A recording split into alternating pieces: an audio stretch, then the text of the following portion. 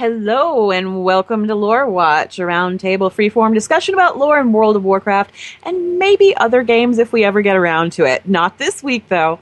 I'm Ann Stickney, one of two lore-focused writers from Blizzard Watch, and I've got two fabulous co-hosts with me today. Today, let's just go ahead and switch it up. We're going to go ahead and announce our first co-host. He's our shaman columnist on Blizzard Watch, and he also does a podcast called For the Lore, conveniently enough. It's Joe Perez. Say hi, Joe. Hello, everybody, and thanks for joining us again. Yeah. And our second co-host, of course, the other author of Know Your Lore on Blizzard Watch, among many other things, Matt Rossi. Hi, Matt. Hello. How's everybody doing? Pretty good. I just saw the new Tom Cruise movie, but it's nothing to do with World of Warcraft, so I won't talk about it. But Okay. it's actually surprisingly good. It's actually, if you like movies with like characters who actually do things, it's not bad. I like movies and games with people that do things and stuff. Yeah. Yep. Well, I mean, just opposed to just people, there's lots of movies where people talk a lot, and this one definitely, that is not a problem here. Not much. So what you're saying is there is a lot of action. Yeah. It's very action-oriented. Okay. Yeah, it's sort of like when you actually play World of Warcraft. If you're doing a raid and you stop to think about why, as an example, Ragnaros does the things he does. No, just be worried about that hammer. You should probably be avoiding the smash thing because it'll shoot you in the lava, and that's painful. Yes. So this week we're not going to talk about Ragnaros, nor are we going to talk about strange films. We're actually going to talk about well, we got some news, obviously, last week that Gamescom next week, Blizzard is going to be announcing the next expansion for World of Warcraft, which is interesting. We don't really know exactly where that's going to go or what we're going to be doing, but while we were chit-chatting about this on Twitter, we brought up Azshara, because Azshara is a fascinating character in Warcraft history, and she's probably the biggest of the big villains that we have left in the whole Warcraft universe, besides Sargeras and the rest of the Burning Legion. So she's definitely in the top 5 easily. Easily. So we figured we'd go ahead and talk about Azshara this week. Who she is, where she came from, what is she up to, where has she been all of these years. So before we get really rolling, can I tell you guys this weird thing that occurred to me last night? Yes, please. Sure. Because we were talking about through the email chain what we were going to talk about, and something occurred to me before the Sundering. And this is going to be stuff we're going to cover later, I'm sure. But before the Sundering, there was no place in all of Kalimdor named Azshara. There was a city named Zin Ashari. There was no Azshara. But after the Sundering, and up until right now, the Night Elves decided that place right there, right next to where we live, that's called Azshara. And that got to me because why? Why did they call it Azshara? Probably because that's where Zin Azshari once was, but it fell into... So they're like, oh, well, it's not Zin Azshari anymore, it's just Azshara. Well, wasn't it also at one time considered uninhabitable because of the Naga that roamed that region, and so it was just kind of left to the descendants of Azshara? The Naga only came back up when Illidan called them. Yeah. That's Warcraft true. 3, only they were perfectly happy bopping around under the ocean. Yeah, they only came up because Illidan called them, and Azshara was like, "This should be fun. Okay, sure. You want my people to help you?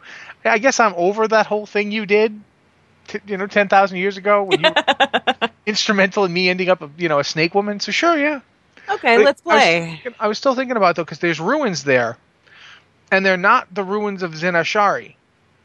No. So I keep thinking about it, and I keep thinking about that giant statue. There's a giant statue of a woman, just like mostly her head and stuff is left. And I think that was her statue. I don't know. And I'm wondering, are we going to finally actually have some other use for Azshara besides place that the goblins ruined? Well, I think that's pretty much where it's been left now, is the place where goblins have ruined.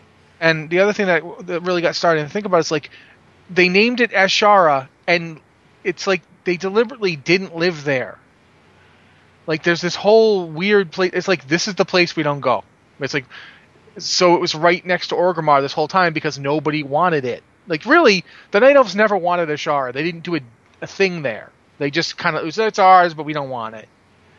So that kind of, I'm still thinking about it. Like, I wonder if why? it was something that they named after, because wasn't she was one of the more, she was beloved and she was revered for her beauty, and she was also, and I'm kind of curious about this because she was also noted for being one of the few that were born with gold eyes, right? Yeah. Right. Azshara is a very gold zone, like it's very autumny colored. I'm wondering if they named it after her as a result of that, or if it was something that existed prior to, or like, I don't know if it was just like a remembrance thing. Because as far as we know, elves have this weird, because elves have this weird thing about really not caring if they're evil or not. They kind of always remember the past. It depends on the elves too, but that's another thing. We should probably start actually talking about Azshara herself. Yeah. Okay. Well, Joe, you started out with like talking about her, the eyes, all this other stuff. So do you want to jump in? Sure. So for those of you who don't know, and she was one of the most revered figures of Night Elven or Highborn lineage. She's also the cause of bringing all of this wonderful, horrible, Burning Legion goodness to us. She was a leader who, after her coronation, decided that she was going to call to have a city, or her giant, wonderful palace built on the shores of the Well of Eternity, so that she can continue messing with powers well above her kin. It's one of those things where she's one of those captivating figures in the past, because everything she did seemed to be about grabbing power. It was more about her own personal. She was a very vain creature. She was always painted as a very vain creature. And, she was born, obviously, you said she was born with golden eyes. In Night Elf society, that was supposed to be a mark of greatness or whatever. There's no history as far as what her lineage actually is. Where she if came she from. comes from a royal line, or if she's like... We don't even know if the Night Elves had lines of succession or anything like that back then, because obviously, that was 10,000 years ago. Nobody talks about who came before Azshara. There was just Azshara. Yeah. And they weren't. It's also important to point out that they weren't immortal then. No, they were not immortal. They seem to. They probably had a lifespan more similar to like what we see now in like what High Elves and Blood Elves are, where they can live a very long time, but not forever. So we don't know. We don't know. Like, we know that the Night Elves had like nobility, and not just highborn. They weren't just the sorcerers. They were actual lords and ladies, like Lord Ravencrest. So we don't know where she comes from, like you said, and we know that the gold eyes, like Joe pointed out. We also know that from a very early age she ruled. Yeah, it was from a very early age, and it was also. I always find it interesting because they talk about how she was considered the most beautiful of night elves and she was the most powerful and all this other stuff. And the first thing that she did, when she started her rule, was she started picking out the people who were magically inclined and drawing them in close to her. And everybody, it was like, let's work on the Well of Eternity magical dance party going on. And only the people that she deemed worthy enough or strong enough, powerful enough to do this, those were the highborn. Those were the original highborn. Those were the people. It was basically they were the favorite of Azshara. And what I always found interesting about Azshara is that the more that you get into her history, the more you wonder if she was really this glorious thing, this glorious creature, this beautiful, glorious creation, or if it was a compulsion that she was putting on people. Because she was supposed to be the most powerful mortal magic wielder of all time, yeah. A crazy amount, actually. So basically what happened with it, she started messing around with the Well of Eternity. All the Highborn started to mess around with the Well of Eternity. And that drew the attention of the Burning Legion. So we're going to tie this back into the Burning Legion. And Rossi, do you want to talk about what happened with that? Well, it's interesting for two reasons. One is that she originally started off by having Xavius, who was effectively her like chancellor. I forget his exact title, but he was sort of her major domo counselor. Yeah, he basically he was the guy. She would say, "I want X," and he would go do it, whatever it happened. He was nuts. Way before any of the stuff with the well happened, he was crazy. He had his own eyes removed and replaced so that he could see magic better. And he was one of the first guys to do this. Like, this is something we hear about a lot, but, he did it by himself. He just decided to do this. He was the one leading the charge on the Well of Eternity project, which was basically Ashara wanted to control all the magic coming off the Well of Eternity. Like, all of it.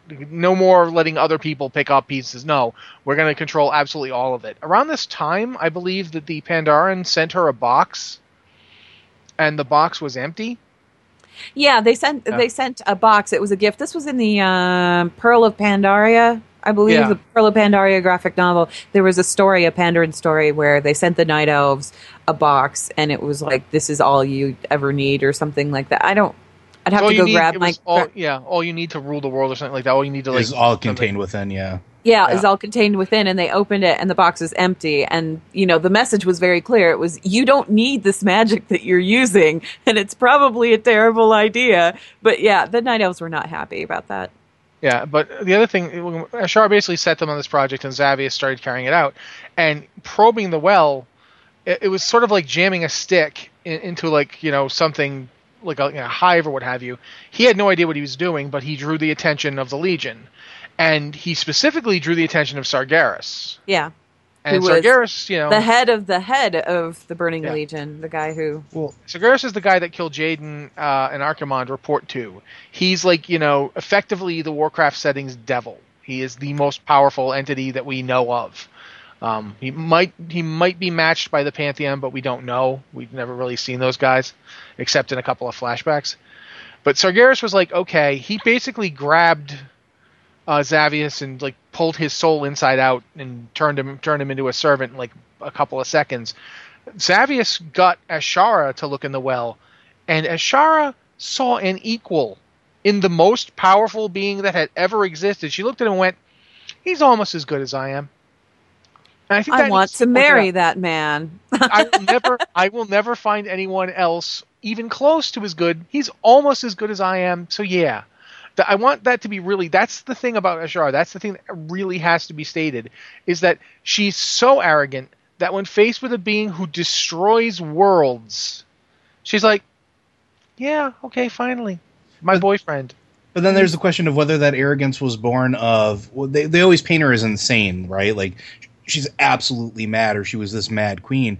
But was it just that madness, or was it from the haughtiness of just being the most powerful magic manipulator on the face of her globe? Yeah, that's interesting because in the War of the Ancients trilogy, Mannoroth is one of the Pit Lords, obviously. He confronts Ashara, and he thinks for a moment about killing her, like squashing her like a bug, because she's this tiny little thing compared to a Pit Lord, right? Right. And he realizes in that moment, as he's looking at her, that he can't do it. He can't, there's something stopping him from, he can't will himself to do it. And as he's looking at Ashara, he makes this observation that the only people who maybe eclipse her power are Kil'jaeden, Archimonde, and Sargeras. And he's not even sure about those previous. And he's not even sure about Archimonde, and obviously Kil'jaeden wasn't really there for that, but Archimonde was, and he wasn't. He was perhaps Archimonde, definitely Sargeras, but she's like right there, and she whatever it was, that compulsion that kept him from killing her. I think that's that's why I kind of lean towards the theory that maybe she wasn't as beloved as everybody thought she was. Maybe she was just powerful enough to have the entirety of Night Elf civilization enthralled, which is scary, Interesting to think about that too from another angle, in that she may have learned how to do that because they all loved her. Yeah. Because, if you believe that you deserve that kind of love and you're that magically powerful, like, she's the thing about her that really kind of terrifies me. What you pointed out about Mannoroth is terrifying, but the other thing that's terrifying is that at no point during the entire fracas, which we will cover, I'm sure, did she ever hesitate for a second. There is no such thing as uncertainty in Ashara. Mm-hmm. No, she does not doubt, and that's the most terrifying aspect, I think, of any villain, really. Like, if there's no, quote-unquote humanity or night elfness, whatever you want to call it, if there's no moral compass, like, if there's nothing that possibly questions her decisions inside of her head, that makes her potentially the most dangerous thing you could possibly encounter. And sorry, Anne, go ahead. Xavius came to her and Xavius said, okay, I want to use the Well of Eternity and this is what we're going to do with it. And she's like, okay, hit me with it. And he says, I want to cleanse the world. And then he says, and then I want to make it a perfect reflection of you. And she's like, I'm in. She doesn't care that cleansing the world means exterminating 3/4 of her own population because they weren't worthy anyway. Yeah. She's cold-hearted. She just doesn't care. And it's interesting that she is, like, she was so beloved. She had that ability to make people love her because she doesn't seem to feel love at all. No. Like, the closest she ever comes to expressing a love is that Sargeras is so perfect that it's almost like she wants him as a possession. Yeah, she wants to be his consort. That's it. Yeah, but it's almost more like she wants to... it's not that she wants to be his anything. She wants him to be... She wants to own him. Yeah. She wants him to be her consort, pretty much, because she's the queen. Yeah. So... Even though he is literally the destroyer of worlds, he is. If he's not a god, then he's, and she's like, meh, he's good enough. That's the thing that I really feel like we don't ever point out enough. When other people, when the Lich King kind of got egocentric and, maniacal and thought he was, but Arthas started out doubting. That's how he got into this mess. Ashara never doubted for a second. No. There's no doubts expressed. One of the funniest things about doing that encounter, if you do the Well of Eternity dungeon, is when you fight Ashara and the entire fight consists of her kind of just standing there watching you fight. She's like, maybe what if that hand gets to them? What will happen then? No, okay, I'm done now. This was boring. Bye. Soloing that fight at level 100 is still a pain in the butt. Yeah, because she might mind control you. Because of the mind control thing. Yep. And it's pretty much, if she mind controls you, you're done. Yeah. Which is, again, it just that's kind of a reflection of who she was back then. That she pretty much, I think she probably had nearly everyone under this kind of mass compulsion. And the closer you were to Zena Ashari, and the closer you were to the palace, and the closer you were to her, the more it kicked in. Even the rebellion against the Burning Legion wasn't originally a rebellion against her. They thought they wanted had to save protect her. Mm-hmm. Yeah, they thought they had to save her, and they didn't realize that she was merrily watching the world burn and sipping wine up in the palace, going, "Okay." What's an interesting thing about that idea too, though, is how she distributed that power throughout the entirety of the race, or through all the far spread regions of the Night Elf population. Anybody who's played the game, if you've gone around anywhere in Outland or Old Azeroth, you'll notice that there's a ton of statues everywhere for her, and you can always find them. I'm wondering if that was something that was constructed specifically by her to further push her influence. Not just because the likeness, but what if there was some magic? Because they're all smashed, right? They're all destroyed. They're all in ruins for one reason or another. Some in areas that are otherwise untouched. What if that was part of it? Hard to say. Where the statues held part of the compulsion type thing, or they were part of her focus, or part of her network of whatever spell she wove. Oh, that's creepy, right? Because it doesn't even need to have cast a spell, though. If you think about it. If it's simply a matter of reminding everyone, I am the icon of our people. If her influence is magical, it doesn't necessarily have to be the kind of magic she casts. Sure, that's true. It just needs to be a reminder that she exists, and that's enough. Like a think program. about it too. If you think about magic as a situation where will derives through symbols and in foci, she becomes the living foci of the people. She becomes them. It's reflexive to admire her. It's interesting that the only people who seem really not to be immune to it were the priests. Of Elune, yeah. The priests of Elune, who kind of had their own icon. They had Elune. Yeah. It feels like Ashara was very, very definitely pushing them out of her culture. They were not very powerful. When you read the War of the Ancients books, they were kind of respected as they used to be important to the people, but they really weren't anymore. Now the Highborn were around. Which is also kind of interesting too when you consider some of her nicknames and epitaphs that she had, or She was daughter of the moon, flower of the moon, light of the moon, light of 1,000 moons, radiance of the moon. Like, it seems pretty focused and targeted at that as well. So that lends some credence to that, I think. Yeah. So basically, War of the Ancients went down. Azshara ended up, well, Azshara didn't end up defeated. Sargeras ended up defeated. The portal that was supposed to bring Sargeras to Azeroth was destroyed. And because of that, we got the Sundering. The continents at that point were just one big continent called Kalimdor. And when the Well of Eternity, when that portal pretty much detonated, when it closed, it created such a backlash of force right over this giant, uber powerful magical well of all things magical in existence, or, you know, however you want to refer to it, that it actually shattered the continent into pieces, and those pieces kind of spun out into the continents that we have today. And Zin Azshari, the palace, it flooded. It started to sink. And Azshara was just kind of stuck in there, and she knew that she was stuck in there. So there wasn't even like a moment of fear in all of that either. She just went and she sat on her throne. She brought in all of her most loyal and had them sitting around her at the throne, and they're all scared, and she's just sitting there. And they slowly begin to sink into the ocean. And as they're going under the water, she makes a magical shield that kind of keeps them from drowning. And then all of a sudden, this voice starts speaking to her, and it says, there is a way. You will become more than you ever were. We can help. You will be more than you've ever been. And when the time comes for what we grant you, you will serve us well. And she said, okay. And that shield collapsed. Water filled her lungs. She didn't drown. Nobody drowned. They were transformed, and they were transformed into the Naga. The implication in the Well of Eternity, or in the books, in the trilogy, the War of the Ancients trilogy, was that this was an old god that was speaking to her.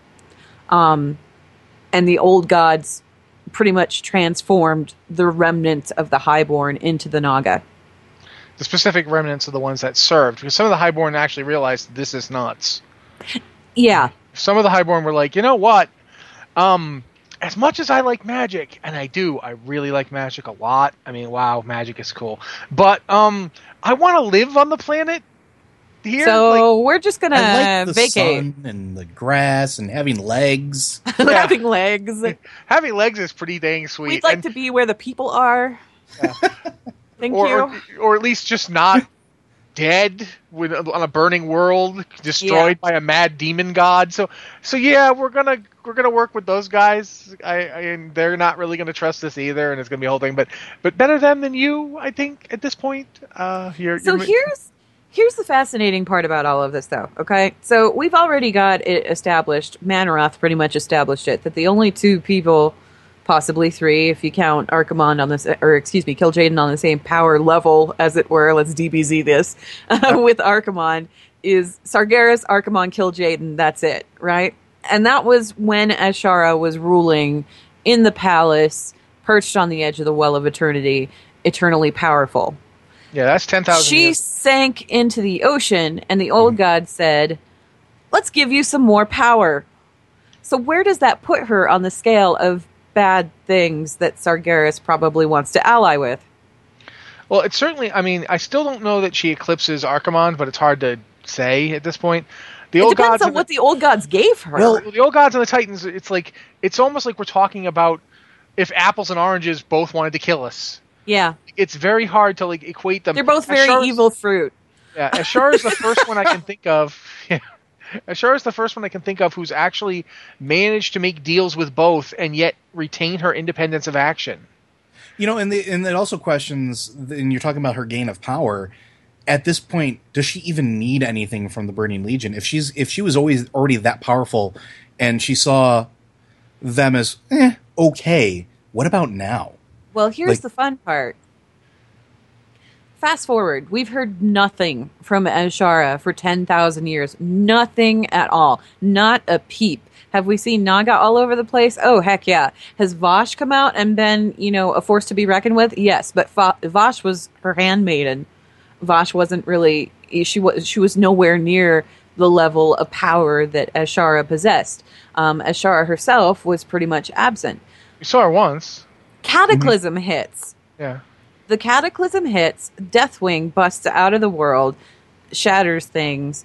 There's all this stuff going on where the old gods are pretty clearly in control behind Deathwing, and of course, with the Twilight Cult and all of that. In Darkshore is hit particularly hard. There's elementals all over the place. There's a giant tornado in the middle of the zone. Malfurion's down there, and he's come out of his slumber. Malfurion's down there just trying to hold that section of the world together and keep it from being torn apart. As you play through Darkshore, and I do recommend that, if you're playing an Alliance character, I kind of recommend playing through Darkshore. Yes, it's kind of a downer from a story perspective. It doesn't have a happy ending, but there's something beautiful in the fact that it doesn't have a happy ending, and there's something, obviously the reveal at the end. Malfurion's working to figure out what's going on with all of this. You uncover that Ashara is responsible for everything that's gone down in Darkshore.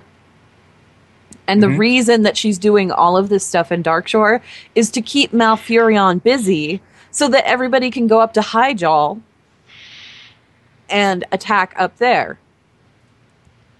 He finds out about this, and then he takes off for Hyjal. And then you run into him later when you hit level 80 or 85, whichever it was. 80? 80. When you hit level 80, you go to Hyjal, and then all of a sudden, Malfurion's up there. He's finished off what he's doing in Darkshore.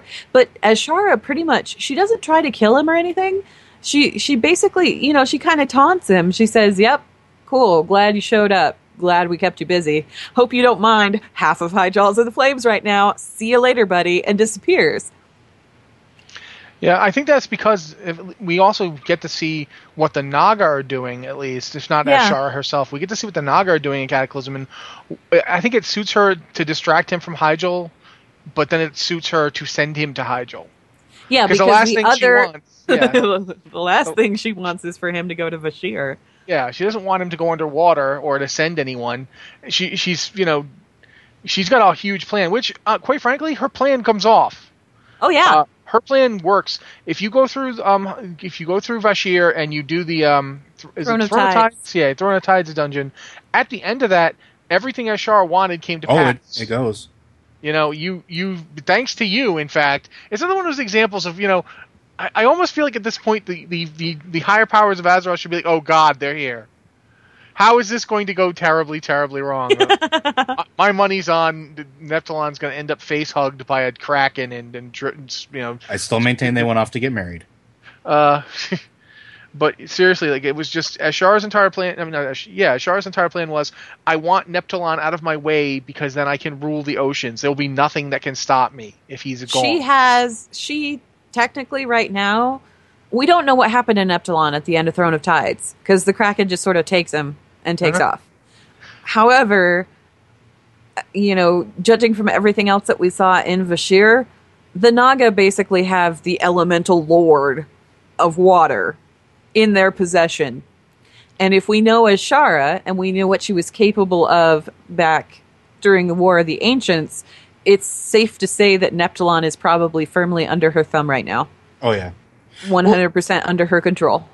In not just that scheme, though, too. I mean, if you look at and we can even take it a step forward and talk about everybody's favorite topic, the Emerald Dream and the Emerald Nightmare a little bit. I mean, so here's Xavius again, right, popping up, and this is her former right hand, also mysteriously saved by an old god who she just happened to be in pact with this huge, complicated, incursion into the Emerald Dream, trying to corrupt everything. We don't know if that was part of possibly her plan too. I don't think that was really her. Just the old gods. Yeah, I don't think that was really her. I think that was the old gods. But here's the important point to come out of Cataclysm, though. Okay, at the end of Cataclysm, what happens? We defeat Deathwing. We defeat Deathwing. He gets possessed by old god Tentacle Madness. We beat that back and destroy it, utterly destroy it. We've basically defeated not only, the harbinger of the end of the world, we've stopped the Hour of Twilight, which seemed to be what the old gods were going for. We've thwarted them. We've thwarted them every step of the way. So here's Azshara under the water, looking at all of this and going, okay, I allied with these guys, and they just got their butts royally kicked. So now what? And I think that's why it makes it a little more reasonable that she might tie into whatever we have going ahead. Because she's got nothing, really. She's got Neptulon. She's got the world, but she hasn't really got... She's still a Naga. So, how much can she feasibly do? This would be an excellent opportunity for Sargeras or somebody on Sargeras' behalf to approach her again and go, hey, so you remember that whole thing about how we were going to be BFFs for life and get married and all this other stuff? Are you still down for that? That's an interesting perspective. She's kind of left in a space. Yeah, she's kind of left in a space where that could conceivably happen. You know what I mean? Yeah, I don't necessarily think she wouldn't go into an alliance naively. No. I honestly think that this is one of those cases where if Azshara goes into an alliance with the Legion, it's at this point, I think the way she dealt with the old gods... They've got to give her something. Well, the way she dealt with the old gods was interesting in that the old gods wanted her to do stuff, and she did it, but always up to a point and then took care of herself. Right. Like, she kept Malfurion busy, and this is actually kind of interesting because for all her power does not seem to be based around pure force. No. Azshara doesn't fight if she doesn't have to. Like when Malfurion shows up next to you on the beach and he's all like, she's like, yeah, I've got no interest in a slap fight with you. I did what I wanted. You came down here. We've been chatting for, while we're chatting, your people are on fire. Yeah, so go ahead. Go ahead and attack me. I'll leave. And you can, be impotent here, or you can go run up to Hyjal and be impotent there. I don't care. Doesn't matter to me either way. I got what I wanted. I did my job. I'm out. And then immediately the Naga start their plan alongside the servants of the old gods in Vashj'ir. And the thing is that they're side by side with them. If you do the Battle Maiden quest, you see them going side by side for a long period. And then when we're hitting the Throne of Tides, the Naga are there, but it's like Azshara no longer cares at all about the objective. No. Because the old gods' servants want to hold the Throne of Tides. That's what they want. They want to be in control of it. She doesn't care about the Throne of Tides. No, she was focused on one target. She cares about the elemental lord that is in the Throne of Tides. That's all she cares about. It's like it's a heist movie where Azshara is basically turned into a character who is like in heist movies, and she always gets away. Yeah. She always has like the backup gambit that she's actually more interested in, and she lets her allies take the brunt of whatever. So working with the Legion would make perfect sense for her, because then again, she can let her allies take the brunt of the damage. She can let them, they can go fight, and if it'll get her one step closer to whatever she's looking for. And she's pretty well poised for that, because as you pointed out, she's got Neptulon. Neptulon's power was so great that it destroyed a troll empire. Wiped it off the face of the Gurubashi, just took it out. The Gurubashi were immensely powerful. They could pull spirits from, nowhere to Azeroth. They pulled the god Hakar to our world. And she has a power sufficient to completely destroy them.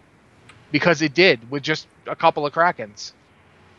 So, right now, the fact that Azshara hasn't already taken out a Surface Kingdom or two is because she doesn't want to.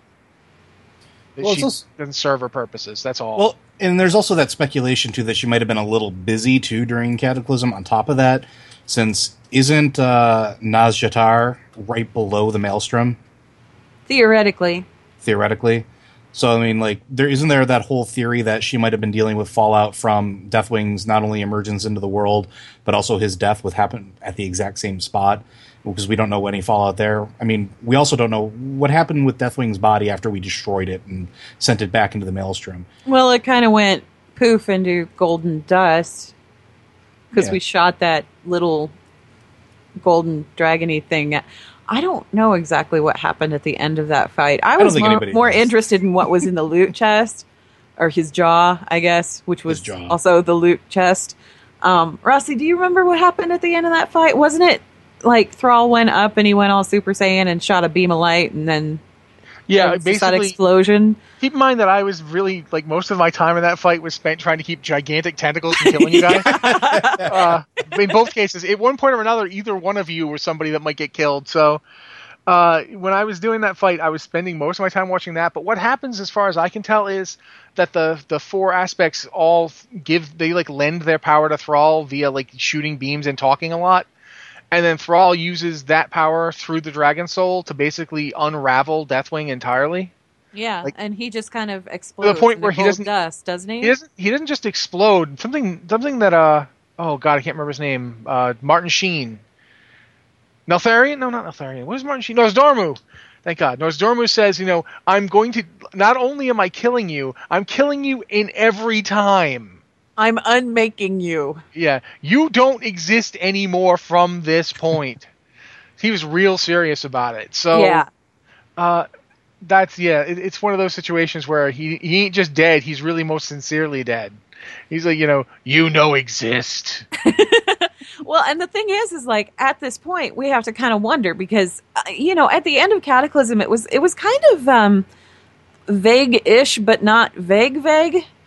Because there was that whole cutscene at the end, and there was the implication that the Dragonflights are pretty much no more. Like they don't have the power that they fulfilled the task that was given to them by the Titans. Either they fulfilled the task or they just used it, like one or the other, and it is still kind of vague. You're right. And that task, theoretically, that task was to prevent the Hour of Twilight from happening. And since they did that, they expended the last of their powers doing that, and now it's supposedly the Age of Mortals has begun, and we're the ones in charge. So what do? We go to Pandaria, and then we mess it up. That is what we do. The Age of Mortals is going to have a lot of little hiccups on its way. Oh my gosh, is it ever? Apparently, it also involves tearing holes in reality. Because But that's another thing to think about, though, in terms of Ashara. yeah, Because Ashara is like 10,000 plus years old. Mm-hmm. She's not immortal. Like she Well, never we don't know benefited. Now. Well, she never benefited from the pact with the. she never benefited from the pact. But what did the old gods do to her? We don't know that either. We've seen a few artists' renditions of her. Sometimes she looks like a normal Naga. Sometimes she looks like an octopus. I mean, which of course they makes pull me an Ursula with her a lot. But whatever she is now, does she count as mortal? Well, can she step forward and legitimately say, well, since it's the Age of Mortals, I happen to be immortal and I happen to have tremendous power, so I think I'm in charge now. Well, the other thing about that, too, the reason I brought up the Deathwing encounter is because if she exists right under there, Wu is one of the principal opponents to her and her power in ruling. It was the Dragonflights. If she happened to be looking in on that fight, senses the expenditure of the power, so all of a sudden these giant blips of power are no longer on her radar, wouldn't that be impetus for her to start coming back? See, I don't think she even needs to be spying on them to know things have changed, because I think this is one of the situations where the very fact that it happened is enough to send ripples through everybody. Sure. But I'm saying in some capacity she has to know, right? I think she has to know, but here's the thing. Does she care? That's the real problem. We don't know what she wants. She was incredibly vain and arrogant. Well, we can assume revenge, right? No, not really. We can't assume that. She kind of got her revenge when she ripped up Darkshore. It's possible that she doesn't want revenge because what's the old saying? The best revenge is living right. If Ashara can accomplish all of her goals, she doesn't need revenge. She's outlived most of the people who are problems. You know who I think would be fascinating to see Ashara do? What if she reached out to Maiev? Oh yeah. Said, I could see Ashara saying, "Look, you want our society the way it was, and I want our society the way it was." Here's the thing: we don't know that Ashara is content being a Naga. Or whatever she is. I don't know as Maiev would actually listen to Ashara though, because Maiev was pretty much anti-Highborn. Oh yeah, very gung ho about anti-Highborn. That was and certainly she took that one to task when she started killing them. Yeah, but I'm saying there is something there where we don't know what Ashara's goals are. That's what makes her fascinating because she has yet to actually play her. She hasn't shown her hand. She doesn't like, did you guys ever watch Gargoyles? Yeah. Do you remember the character Xanatos? Yeah. Yes. Ashara is in a position to be Demona and Xanatos at the same time. Where she's this hardened survivor of all this stuff. She's like, you've already mentioned she had the gold eyes. She had the great destiny. In another world, Ashara might have been the greatest druid of all time. We don't, something great about her. She never got to really, she never got to show it in the ways that her culture would deem acceptable. And she sort of defined her culture. And then defined everything that was wrong with it. She became the symbol of everything that they thought was wrong with themselves. And she seems to have taken that to heart. Like, I don't care. What I am is fantastic. And I don't know, there's just so much potential for her to come back, and you have no idea where she's going to jump. You have no idea. Is she going to work with the Burning Legion? If so, is she only working with them till she's done? What's she going to do? That's what I like about this character. That's the fascinating part is, even if she did ally, and I'm air quoting here, even if she did ally with the Burning Legion, how much of an allegiance really is that? And how much of that is her just serving her own interests? And what happens? I mean, can she best the Burning Legion? Is she capable of that? Or does she, does she look around and say, where will I find a bunch of maniac killers to deal with the Legion now that I'm done? Oh, right, those crazy people. They killed Deathwing. I'll just point them over there. And that's like you said, that's one of the things I love about her. She plays the long game, right? And so it'd just Very be interesting. Long. And she's that personality. She's the Kaiser Soze of, Warcraft, so to speak. She plays that long. She's embedded in there. And I think that would be absolutely hysterical if we go hellbent after the Burning Legion. The Burning Legion comes back, and we don't know why, and all of a sudden we're fighting them because she's got all of her goals accomplished, and we find out later on that we just did her bidding. That would be amazing. Plus, with Ashara, the other thing about her is that this is...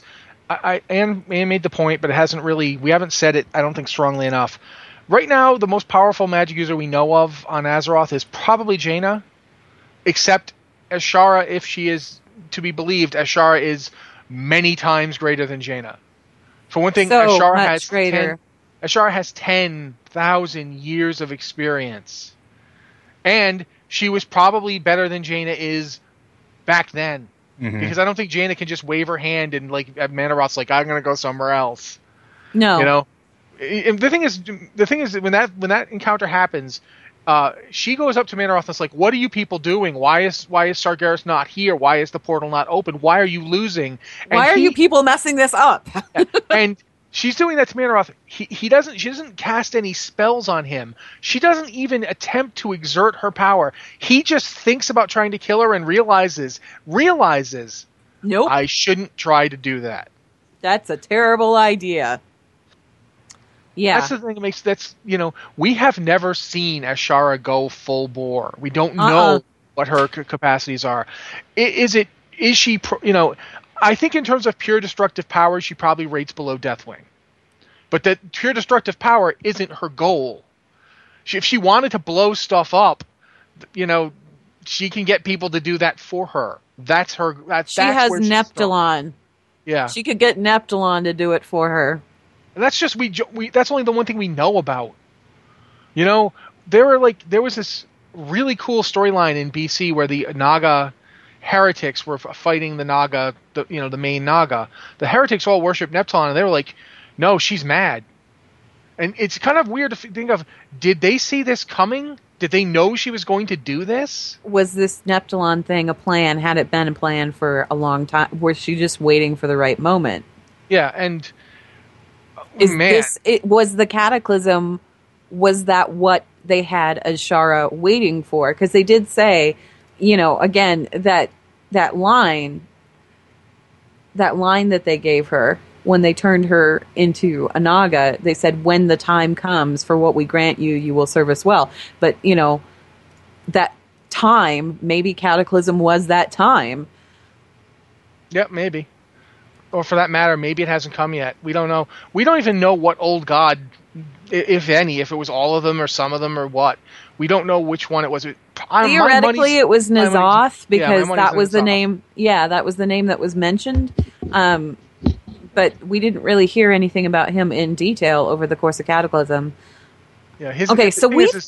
We've go. Sorry. We've got about like 10 minutes left on the show, and we do actually have a question from Patreon for this week. So I figure we'll go ahead and throw that one out there and talk about that a little bit, if that's okay with you guys. Absolutely. Sure. Okay, so this is from Amrun Sul. Amrun Sul, thank you for the pronunciation guide, Amrun Sul, who says, I hope this is the right place to ask questions of the lore watchers. If so, here's my question. Tinfoil hat. What if the anima that Ra-Den was using is the blood of an old god, Y'Sharj? And if the Titan's imprisonment of the Azeroth-bound old gods is for experimentation, doesn't the anima being used to morph the flesh of the Sorok bear striking resemblance to the warping of the Highborn into the Naga? Which is where we kind of tie into what we're talking about today, given all the explanation that we have of their origins. All the best, Amrun Sul. I wrote a KYL that basically argued this exact thing. Okay. Back in the day. I think it was like the last one I wrote for the place that will not be named. Okay. Where it was basically the blood of an old god, because they talk constantly about blood, and the Legion used the demons that the Legion uses to hunt down things. Originally they were tuned to sacrificial magic. They hated sacrifice and would show up to punish it. Right. The Titans actually made them. So I don't know that the blood of an old god is what the anima is, but it certainly is as good an explanation as for any as to what it does. And the funny thing is, the blood of the old god, the anima, is almost exactly inverse to the waters of the Well of Eternity. Yeah. The Well of Eternity uplifts you, whereas the waters, the blood, the anima kind of changes you, but it doesn't necessarily uplift you. It warps you. Yeah, it almost feels like you never hear of anything getting, exposed to the Well of Eternity and getting weaker or dumber or twisted. And for that, we kind of have to go back to the origins of the Night Elves. The Night Elves were originally dark trolls way back when. Something happened. There's a story, and the story just kind of varies from person to person, and whether you're talking to a troll or you're talking to a Night Elf. But this group of dark trolls went into the forest, and they changed profoundly. And they either evolved or they were shifted into what are the Night Elves today. Or what the Night Elves are today, excuse me. And it's interesting, too, because the Night Elves kept changing. The High Elves only existed because they left Kalimdor, and once they were far enough away from the Well of Eternity, they started changing again. Profoundly changing. Yeah, and they got, they got their shorter. stature, their skin tone, their hair color, whether or not they were awake during the night or the day, that kind of thing. All of that shifted in a really profound way. Now, the question is it because they were far enough away from the Well of Eternity, or is it because of whatever they found when they landed on the Eastern Kingdoms? That's a fair question that I don't really know the answer to, and nobody does, really. Because if we're talking about old god blood changing people... Yeah, and if we're talking about that whole story with the High Elves where they arrived on the Eastern Kingdoms and some of them started going mad because they heard voices deep below the earth. Yeah. That would kind of lend itself to that pretty well. Weird! Coincidence? Maybe? The other thing that's interesting about the anima versus the Well and the the Titans versus the old gods is when Ra-Den gained his power, he got it through basically ripping the heart out of... not Ra-Den, the Thunder King got his power from ripping out Ra-Den's heart. Yeah. And when we killed the Thunder King, we gave his heart to Marathon. Oh, God. And Marathon ate it. And then he had... weird visions of, the final Titan and so forth that we don't really understand. It was kind of crazy. But it seems definite that the power can transfer, you can actually take that power and incorporate it into yourself. We don't know if the animal works that way, and we don't know... But it seems possible that it does, because remember that the Mogu reverse engineered the Curse of Flesh. They literally straight up figured out how to apply it backwards to turn themselves back into stone. Right. Were they using the anima to do that? Did they say to the anima, okay, see all this stuff that happened to us? Because the thing is that the Curse of Flesh, it's one of those situations where the Curse of Flesh seems awfully similar to what the Well of Eternity does. Yeah. It seems like it's, and I don't know. This gets into the whole thing about Matrix beings and like the whole idea of like Uldaman basically implies that on Azeroth the world was different, and so they made like harder beings to fight and to shape it.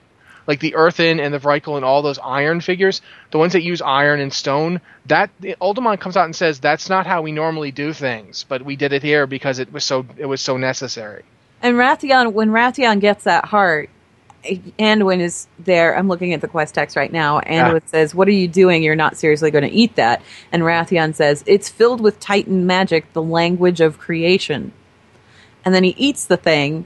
And he says, "Oh, I see them, a million worlds glittering in their perfection, but one above all others." And then he starts talking with that weird, funky voice. And he says, "We have fallen. We must rebuild the final Titan. Do not forget." And then he collapses. And when he gets back up, he says, "It's gone. I don't remember any of it." Oh, none of them remembered the irony. Yeah.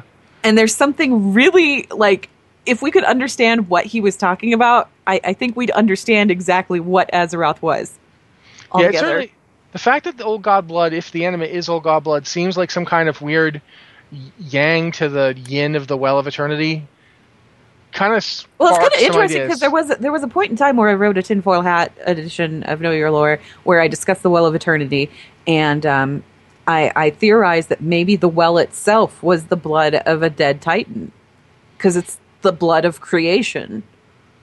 Maybe. I mean, that kind of implies that, old gods and titans might not be as different as we think they are. I know, right? Which is another tinfoil hat theory that I have yet to write, but it's on my list of things to do at some point.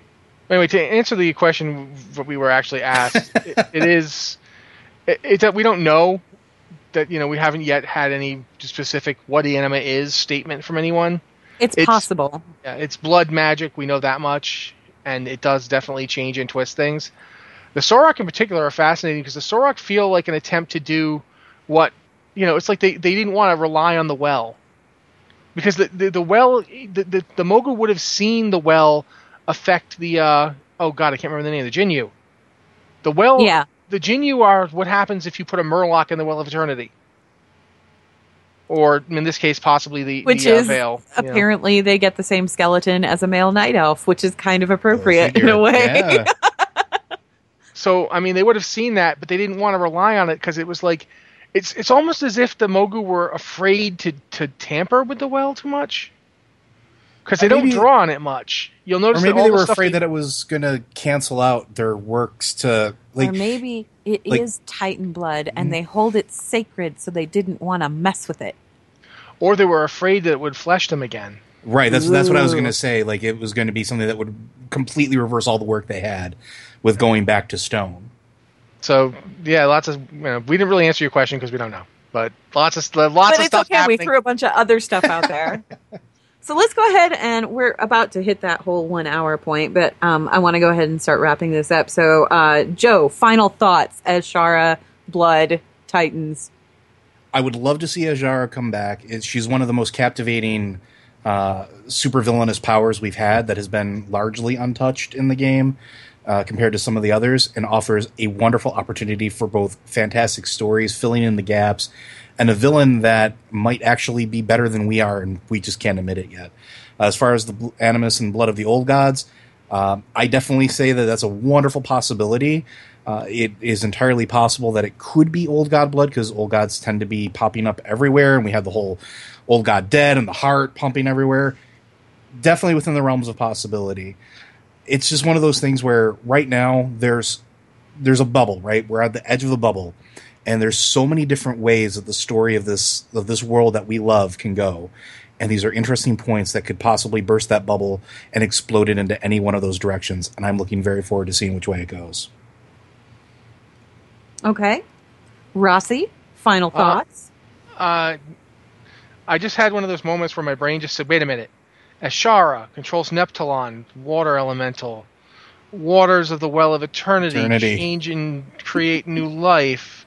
Change and create new life, possibly reversing things like Old God form changing. If you were extremely vain and you wanted to ascend to a godlike perfection again. And you didn't want to be a Naga anymore. You might That want would to be a control great the way to Well of do it. Eternity's magic, or possibly that of the Veil, which is why you might be looking for a Pearl of Pandaria, which we know the Naga were looking for. All this stuff is tied together. Like, you can find all these. The Naga are possibly the best idea for the next expansion would be Naga-centric, just in terms of it finally tying together stuff we've been seeing since Cataclysm. Because it would tie together Cataclysm, it would tie together Mists. It could even tie Warlords into it and make Warlords matter. Well, see, and here's the thing.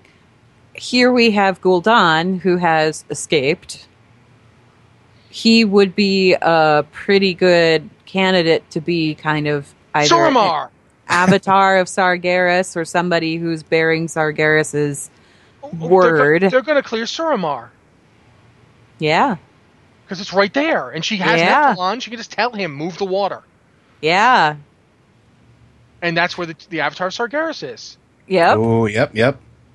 Oh, Which man, okay. means that, we'd be in And for wouldn't a that be world wonderful- of hurt, wouldn't we? And wouldn't that be wonderful if maybe it was her whispering that wound up getting Garrosh freed in the first place, and this was all just one giant freaking distraction? It was one giant plan because she works on such a large, scale that's why Warlords of Eternia even happened to begin with, is because it was her plan to get us off the planet long enough for her to finish up. Which would be just brilliant because, I mean, the only thing potentially scarier than an old god on Azeroth is Azshara. Yeah. Just because she one-ups them. And you have to kind of wonder, and I mean, if we do see her come into an expansion at some point, I want to see her backstory. I want to see where she came from. I want to see where her origins, who were her parents. Give us a Battle Maiden quest where we actually are Give us, Azshara. yeah. Give us some sort of inclination of where she came from exactly. Because the fact that she's this powerful enough to rule the Night Elves without question, powerful enough to slaughter her own people, and yet they're still looking to save her, powerful enough to stay off Manaroth, powerful enough to successfully pull off the kidnapping of an elemental lord. You have to wonder, where did that power come from?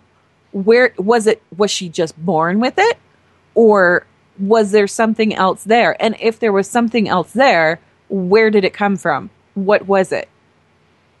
Did the Titans do something with her that we didn't know about? That kind of thing. You know what? Here's a random question. Sure. When the dead body of the Titan, wasn't supposed to be one? Wasn't that in Darkshore?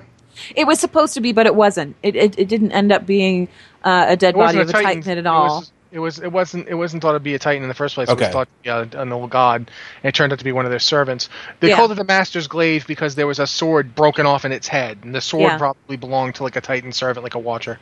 Because And how long is it? That's been there for how long now? Let's stop. Forever. It's been there forever. What if that has something to do with it as well? I don't know. There's so many different threads you can pull on. Yeah, there is. But we're going to have to wrap it up for today.